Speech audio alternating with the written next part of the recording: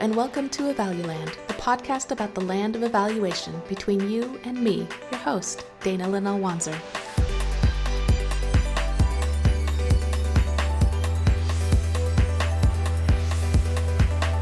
This is the show where we interview people about any and all things evaluation related. Welcome to the next episode of Evaluland. I'm talking with Helen Salmon at Sage about book publishing. I brought up on Twitter the other day, I was like, if I wrote a book, what would it be about? And I still have no idea what I might write a book about, but one day I'd like to. And we have a number of folks in the evaluation field who are writing or interested in writing or have written a book on an evaluation or statistics or research topic. And so I thought it'd be great to talk to Helen about what that looks like. What does it look like to publish a book? How does that work? How do we get started? So Helen, thank you so much for coming and chatting with us today. Sure, you bet. So if you could start off telling us a little bit about yourself, like who you are, what you do, your background experience at Sage and book publishing and so on. Yeah, absolutely.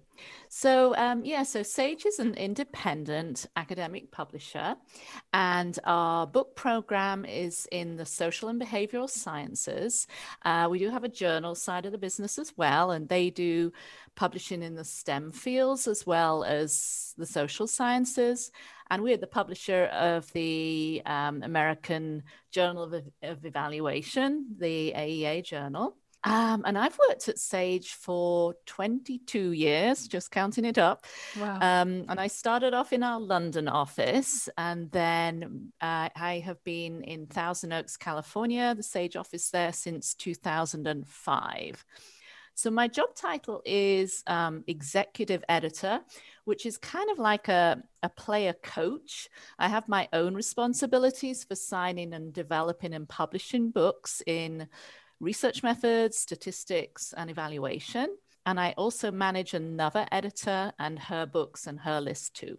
And so on the book side, Sage is primarily a textbook publisher, and our audience, so our main audience is students in higher education. Now that differs a little bit when it comes to our evaluation titles, because those are bought by practitioners and individuals as well as students. But we do want the books that we sign to have some potential on courses. And then if we get individual readers buying them as well for their own practice, then that's great. But we need, for a book to be sort of financially viable for us, we need to get some student market use as well, because then, of course, you're looking at adoptions of maybe 20 copies rather than just single purchases. So that's kind of the business that we're in. Oh, that makes a lot of sense. Thank you. It's nice to know that Sage is more focused on producing textbooks that courses will adopt, as opposed to more standalone books. Yes. Yeah, that's just the kind of the way that the market has gone as well. I think people don't buy as many books as they did in the past, and I think students certainly don't buy as many books. They try and get away with fewer books, which is fair enough. You know, books are expensive, and the cost of education is expensive. Very true. I think I'm an outlier in the number of books I purchase and read. I've been counting how many books I read this year, and I'm at 28, and it's only end of February. And wow, that's a lot. That is impressive. Yeah. So if somebody were to have an idea for a book, and let's just say something that it sounds like would be something that's more, would be a good textbook, what would their first steps be? Like, how would they get started in perhaps publishing with Sage? Yeah, absolutely. So it's definitely a good idea to, when you're approaching a publisher, is to kind of send them their sort of your idea really first, to see if this is going to be a good fit for them. And then they'll have you write a proposal, but send that idea first, just to make sure that the project is a fit for their list, or maybe it could be tweaked a little bit before you go ahead and write a proposal. And generally, I actually like to set up a time to chat as well, and to get a sense of what you have in mind. And so, what does that proposal look like? at least at Sage. I was looking around a little bit of like different publishers, and it looks like every publisher has their own desires of what they're looking for in the proposal. But what does it look like at Sage? Yeah, absolutely. I'm sure most publishers' proposals are a little bit different. Yeah, so really, there are a few parts of the proposal that we have, and we would send you, we would send those proposal guidelines to help you put the proposal together. So really, the proposal is your sort of rationale or pitch for the project. What does it do that sets, what would your book do that would set it apart from other books that are already available on the topic? How is it meeting a gap in the market? How can it better meet students' needs in this course area? How will it respond to issues of like diversity and inclusion in the course area? Really, why is this kind of book needed? So for Sage, as a textbook publisher, we would also ask you to list some of the pedagogical features that you might include in the book. Perhaps in evaluation, you might include case studies or interviews with evaluators. Is always really interesting for students to get a feel for what this looks like in the real world. The proposal also asks you to look at competing books and how your book might do something differently or hopefully better than what's already available. And we generally ask you to focus on maybe three of the closest books to what you're proposing for that sort of competition analysis. And then probably the most important part of the proposal is the table of contents. And we ask you to write a very short paragraph about each chapter in the book, and then to provide the sort of main levels of headings underneath that to really kind of build up a sort of a detailed table of contents like you would see in the front of a book. Obviously, that your book isn't written at this point, but just to go into as much detail as you can. And this is a really good exercise for you to do, because that's really becomes your plan for the book. Once you've really mapped out that table of contents, that's your writing plan. You know where you're going. It's not like, you've no idea what's in chapter 8. You've got chapter 8 down and everything is there. Now, obviously, things will change as you get into the writing process. And then the proposal guidelines also ask you to estimate the length of your book. So is this like a core textbook, or is it maybe a more supplementary book that's likely to be shorter? And then finally, really, it's worth thinking about the audience for your proposal. And really, that's twofold.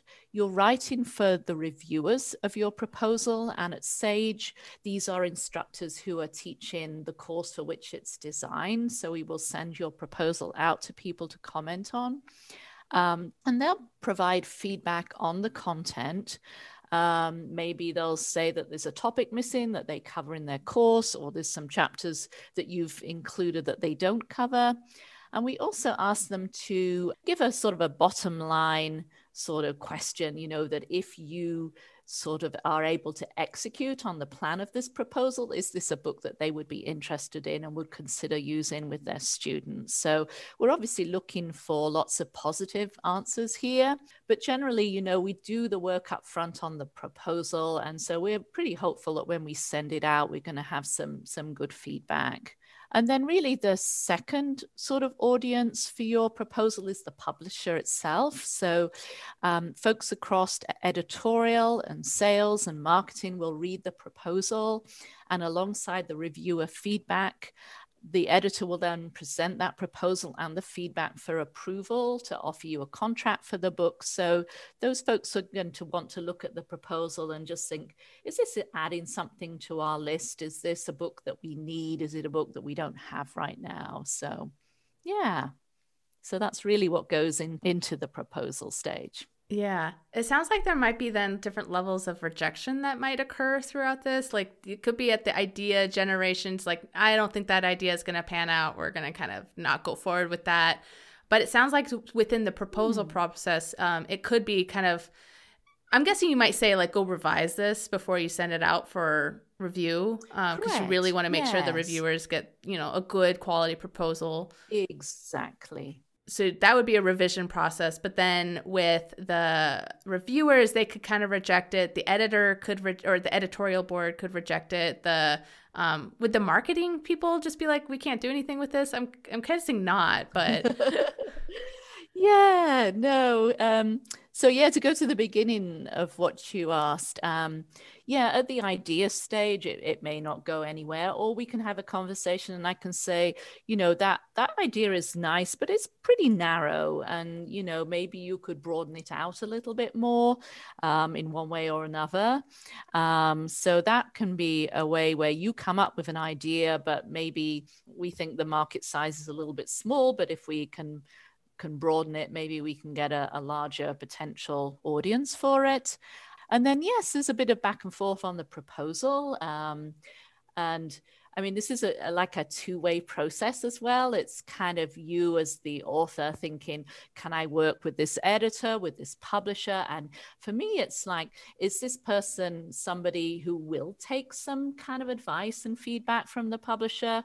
Because you really do need to be able to do that, and especially then from reviewers. So when we get the reviewer feedback, are you somebody who's willing to take that on board, or are you just going to kind of reject it out of hand? So, so working on the proposal together, I start to get the sense of, is this somebody who will take some kind of suggestions and feedback?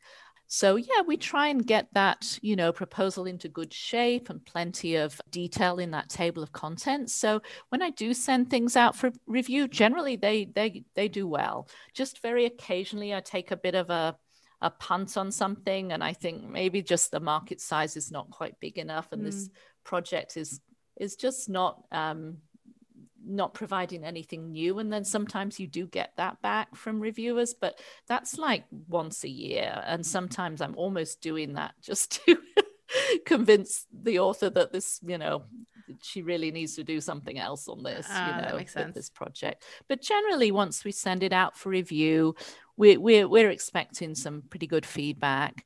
And then so then, it's my colleagues don't reject it. The meeting, once you send something to a publishing meeting for approval, you're pretty sure that it's going to get approved. So they might sort of look at maybe the numbers that I have to take a P&L for the project to that meeting as well.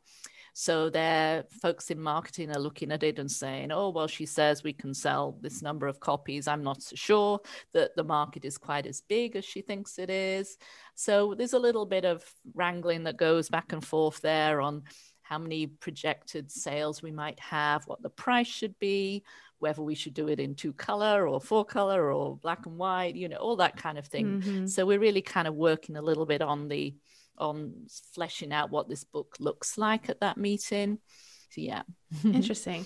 I thought it was interesting. You mentioned kind of this person, the people factor, right? Like it sounds like you get a sense of whether people are going to be open to that feedback and whether like this is something that's worthwhile going down. Cause like this process it's a long process to write a book. Like how long does it typically take somebody from like start to finish? Yeah, I mean, it could be a couple of years. Exactly. Yeah. If you're talking about a textbook that might have 12 or 14, 15 chapters, yeah, it's a good process. Yeah.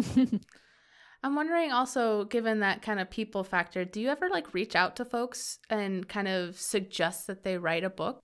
Yeah, I mean, I do that quite a lot, and probably more books come to me from that route than just folks sending me stuff, as we say, sort of over the transom, stuff that I wasn't expecting to get. I mean, that's great too when something good ends up in your inbox in the morning. But a lot of books do come about from more sort of proactive outreach. So in kind of pre-COVID times, I traveled to campuses, throughout the country, visiting people who were teaching courses where I was looking for books. I would also go to conferences, and so sit in on sessions and think, and books have come out of that as well, where I've seen someone present and think like they could do a really good job of putting a book together. So Yeah. So certainly as an acquisitions editor, you can't just sit back and wait for people to come to you. You have to be a bit more proactive in seeking out new projects too. Yeah, that's interesting. And then kind of the flip side, do you ever get like ideas come to you that you're like, this is fabulous, but this is not a good fit for us here at Sage? And then do you recommend other publishers? Yes, I do. Exactly that. Yeah. So as I say, because we are now pretty textbook focused, then you'll have something which is less in that direction, and so yeah, you'll find you can make suggestions of other publishers they could go to. Yeah. And then I don't know if you can speak much to this, but I know some people have opted to do more self-publishing lately. Do you have any like thoughts on that or recommendations for, thinking about whether or not to go that route? Yeah, I mean, I don't, as I work for a publisher, I don't Right. know an awful lot about self-publishing. Certainly, you might have more control over your project, or you would certainly earn a higher percentage of royalties or whatever of income. The revenue would be coming to you after your direct expenses. But I guess you'd want to think about how you could do your own sort of marketing and distribution. How would you get that book out there and get it known? So that would certainly be something to think about to if you wanted to go down that route. Yeah, that's a good point because Sage does a lot in terms of making sure that the books are marketed. I've attended multiple webinars from authors of recently published books, and they're always so great. And it's nice to hear from the authors, but I feel like I get to know those new books pretty well given the marketing that occurs. Oh, that's great. That's good to know. Yeah, I mean, that was something I was going to suggest for, when you're looking around for a publisher, you'll want to, do exactly that. Take a look at who publishes similar books, look on your own bookshelf and see who the publishers are. And certainly don't be put off if a publisher has other books on the same topic. You're not directly competing with them. And certainly in textbook publishing, our sales team are more likely to make a call on instructors like teaching Introduction to Evaluation if they have 2 or 3 books in there. We call it their book bag that they have to offer, because chances are one of those might be a good fit. So point. it's always good for them to feel that they have, more books to offer on the same topic. So yeah, and just get in contact with the acquisitions editor. We talked a little bit about, building that kind of, good working relationship. Just get a sense for whether they feel they seem knowledgeable about the market. Can you see yourself working with them? And just that, what you were saying, just getting a sense for the type of marketing that your book would get. So, yeah, I mean, that's great that you have some good feedback about Sage. That's really nice to hear. Well, I feel like Sage has been one of the first big publishers of evaluation works. I remember, I think, reading one of, I believe it was Michael Quinn Patton's books, talking about how Sage was one of, I think, basically the publisher of his first book and just kind of kept publishing his books, right? Yes, that's right. And I think our founder, who's still the chair of our board, Sarah Miller McCune, worked with him on that first book. And it really sort of the discipline, if it's a discipline evaluation, was really just in its very early stages of really being kind of, identified as a field. And so she was very interested in that right from the very beginning. So it's nice that we are still, I like to think we're the sort of primary publisher in evaluation. That's the sense that I get as well. So we've talked about that early process for the book, the book proposal, book writing process. We've talked about the idea formation, the book proposal. So what happens once Sage has decided, let's go forward with this book, reviews were positive, editors are all happy with it, contract is signed, what's next? Yeah, absolutely. So we didn't talk in the proposal stage about a sample chapter. We often don't require that. I think if the Hmm. table of contents is pretty good, then we don't necessarily require a sample chapter. So probably the first thing that I would do then is have you write a first chapter of the book, and we use that as sort of trying to develop a template almost, if you like, as what's this chapter going to look like? What are the various elements that are going to go into it? What are these sort of pedagogical features, and what's the photo program, or whatever else that we might have in there? And so once we've kind of looked at that and we think that looks good, then I generally review books in batches of maybe about 3 chapters at a time. And that's really helpful because it gives the author feedback, not just on the content of that chapter, but also their writing style. Is it pitched at the right level? Is it too high? Is it too low? Is there enough, as I say, kind of features that break up the text, or is it very text heavy? So those chapter reviews, as I say, we like to do them in batches, and then I discuss the feedback from the reviewers with the author, and we say, okay, this is some really good feedback that we can take on board for the next batch of chapters that you're writing. But we generally don't go back and actually revise those 3 chapters at that point. We just plow on through the process, taking on board feedback that we can apply to future chapters. And then once we've reviewed all of those draft chapters, then the author goes back and sort of starts at the beginning and revises with the reviews in mind. So sometimes that can take a few months, or just depends on the level of kind of revisions that need to be done. We may find that whenever we review a batch of chapters, we also send the full table of contents. So sometimes that has little tweaks as we go along as well. And reviewers say, this section would be much better in another chapter, or even this chapter could come earlier in the book. So yeah. And we're always working backwards, particularly in textbook publishing. There are good times of year to publish books. Generally, that's like January, February is a really good time, because we can get copies out for instructors to look at, to think about using in their classes in the fall. And then again, August, September is similarly good time to publish for sort of January classes. So when we're looking at a schedule for a book, we're building in like a 6-month production schedule. So once you deliver that final manuscript to us, it takes us about 6 months to produce that book. And so we're always kind of working backwards from an ideal publication date when we're sort of setting that schedule. And we try and be kind of sort of realistic, really, about sort of deadlines, because authors always think they can get things done much more quickly than they can in reality. Oh, yeah, I can imagine. Because this isn't their full-time job. They're either a faculty member with teaching and research responsibilities, or maybe they're a professional with a 9-to-5 job or a business to run. And, occasionally I come across an author who's lucky enough to have a sabbatical, right, and then that book moves along much more quickly.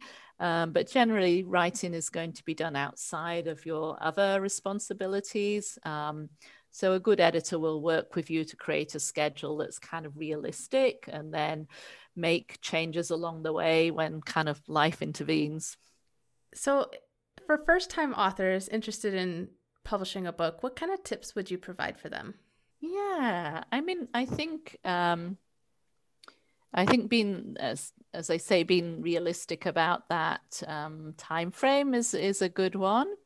You'll want, obviously, to pick something that you're really passionate about, because if you're going to spend a couple of years on this project, if it's a big book, then you want that to be something that you're really passionate about, and that's where your heart is. And you really, oftentimes books, particularly textbooks, come about because I'll visit somebody on campus and they'll say, well, I'm actually using this book and I've never really found the right book for this course I'm teaching, and I want to teach it this way and I can't quite find that book. So So they will have developed, a whole series of PowerPoint slides and handouts and things. And so really, oftentimes a book comes about like that. So, find a topic that you really do want to spend that time on. And and I think just be willing to take kind of feedback from reviewers. Not everything will be useful, and you and your editor will agree which bits of the feedback you can take on board and which are just kind of out of scope of the book. So on the flip side, are there any like common mistakes that you see folks making throughout the book proposal process? Yeah, I was trying to think of that. I couldn't really think of anything so much on that question, so perhaps that's a good thing. This bit. Yeah. Well, that's maybe indicative of having a good editorial staff that helps people along, and you don't get into a position where a mistake could be, very problematic for moving forward. So that's good. In thinking of like, if somebody like, okay, we'll put me on the chopping block here, right? Like I'd love to write a book someday. I have no idea what I'd want to write it about, and I have no intention to do it anytime soon. But I'm wondering, have you thought about like any like where the gaps are in terms of the evaluation books that are out there? Like what kind of topics might you be looking for right now if folks are ready to start writing a book but not entirely sure what to write about? Yes, I mean that's interesting, and sometimes, as I said earlier, folks find those gaps themselves, and it's less easy for me to identify. It comes out of their teaching, and they're not finding a book that is working quite well, or it's maybe it's an older book they've been using that seems very top down, and they want their a much more bottom up kind of approach. We're also certainly seeing instructors and students are certainly demanding much more attention to diversity and inclusion and equity in textbooks all across the board. And obviously cultural competency continues to be an important topic in evaluation. So those are some kind of key topic areas, I think. Yeah, speaking of that, one of your recent books, I have it here because it came up in my last meeting, actually, the Evaluation in Today's World by Veronica Thomas and Patricia Campbell, yes, I think fits that bill really nicely. I was talking to a colleague of mine. We both teach a variety of evaluation courses, and I think both of us this year decided to ditch our textbooks. I was using a really old version of an old textbook that was handed to me when I started here.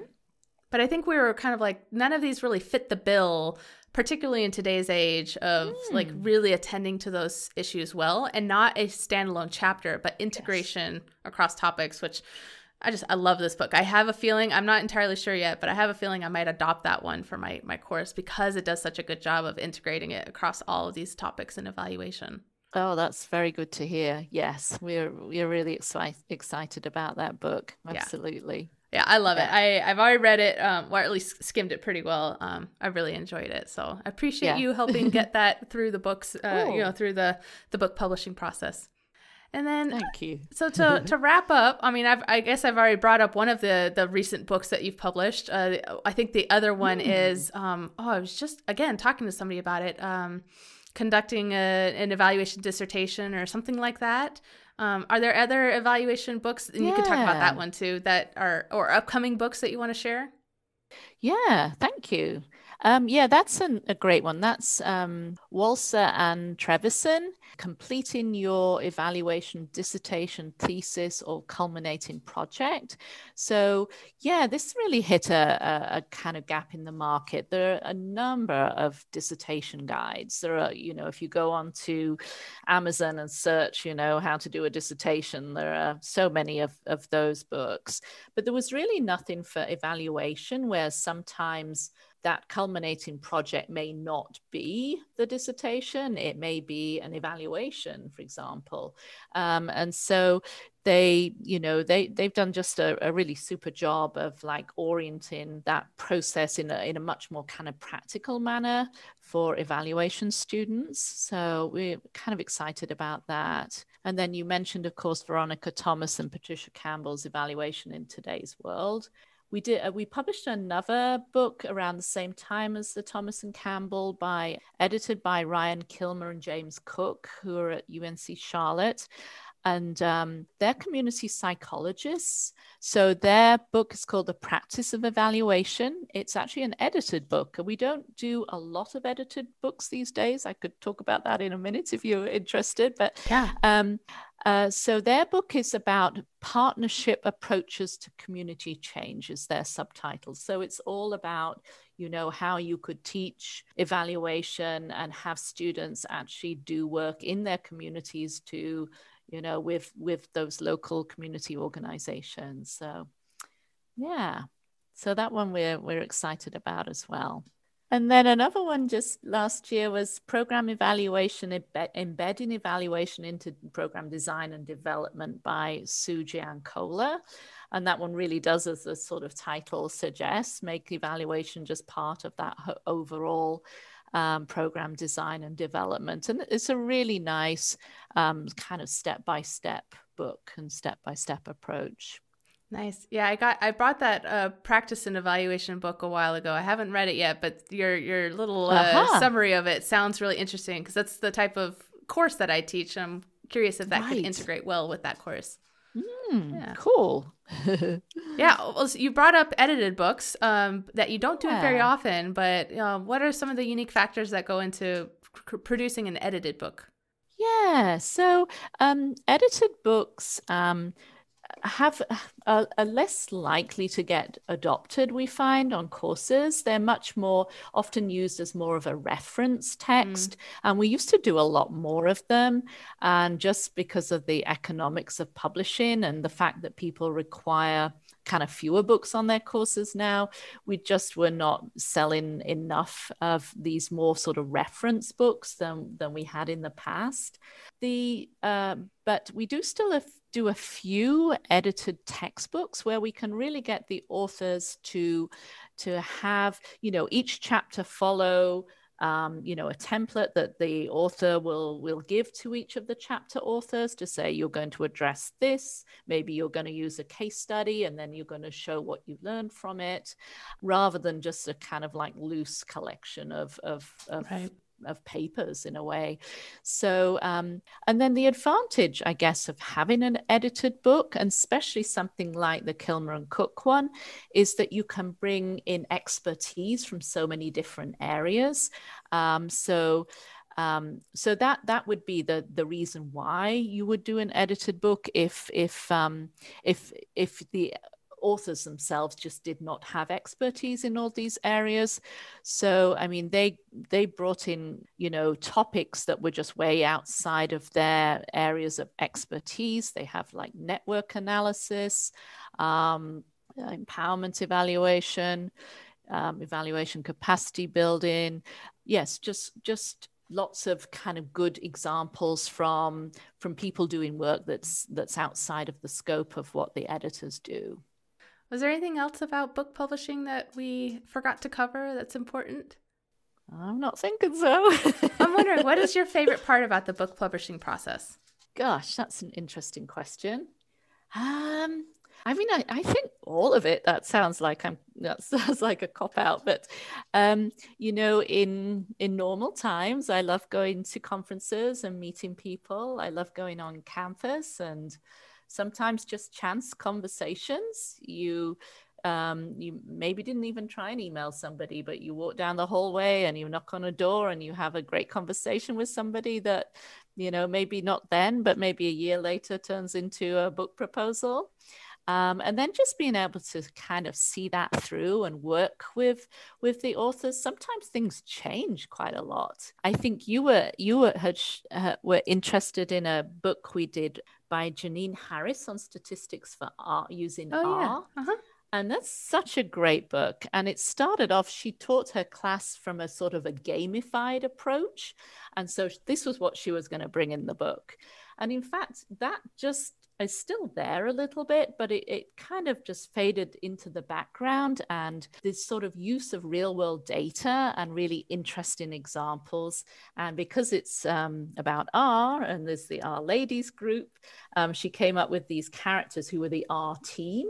and they use R to go out and solve all these tricky problems in the world using these really interesting data sets. And so that just evolved. And so working with an author like that, who's not kind of sort of so stuck with what that plan was at the beginning and just taking, feedback from reviewers and then just letting the book develop and other themes come to the fore. So when you describe that book to somebody at the very beginning and then you describe it as it is when you publish it, is it often changes. And just being able to hold that physical book in your hand at the end or that ebook online and just know that the work that's gone into that throughout the process is very satisfying. Oh, I bet. It sounds so rewarding to get that, especially like the proof copy, like the first bound version, to see, like, to review it, make sure it's all perfect and stuff. Like I've seen like the unboxing videos from folks. They're just so excited to finally have it in their hands. It sounds like a very rewarding experience. Indeed. Well, awesome. If anybody's interested in getting in contact with you, maybe because they're interested in publishing a book themselves, how might they best reach you?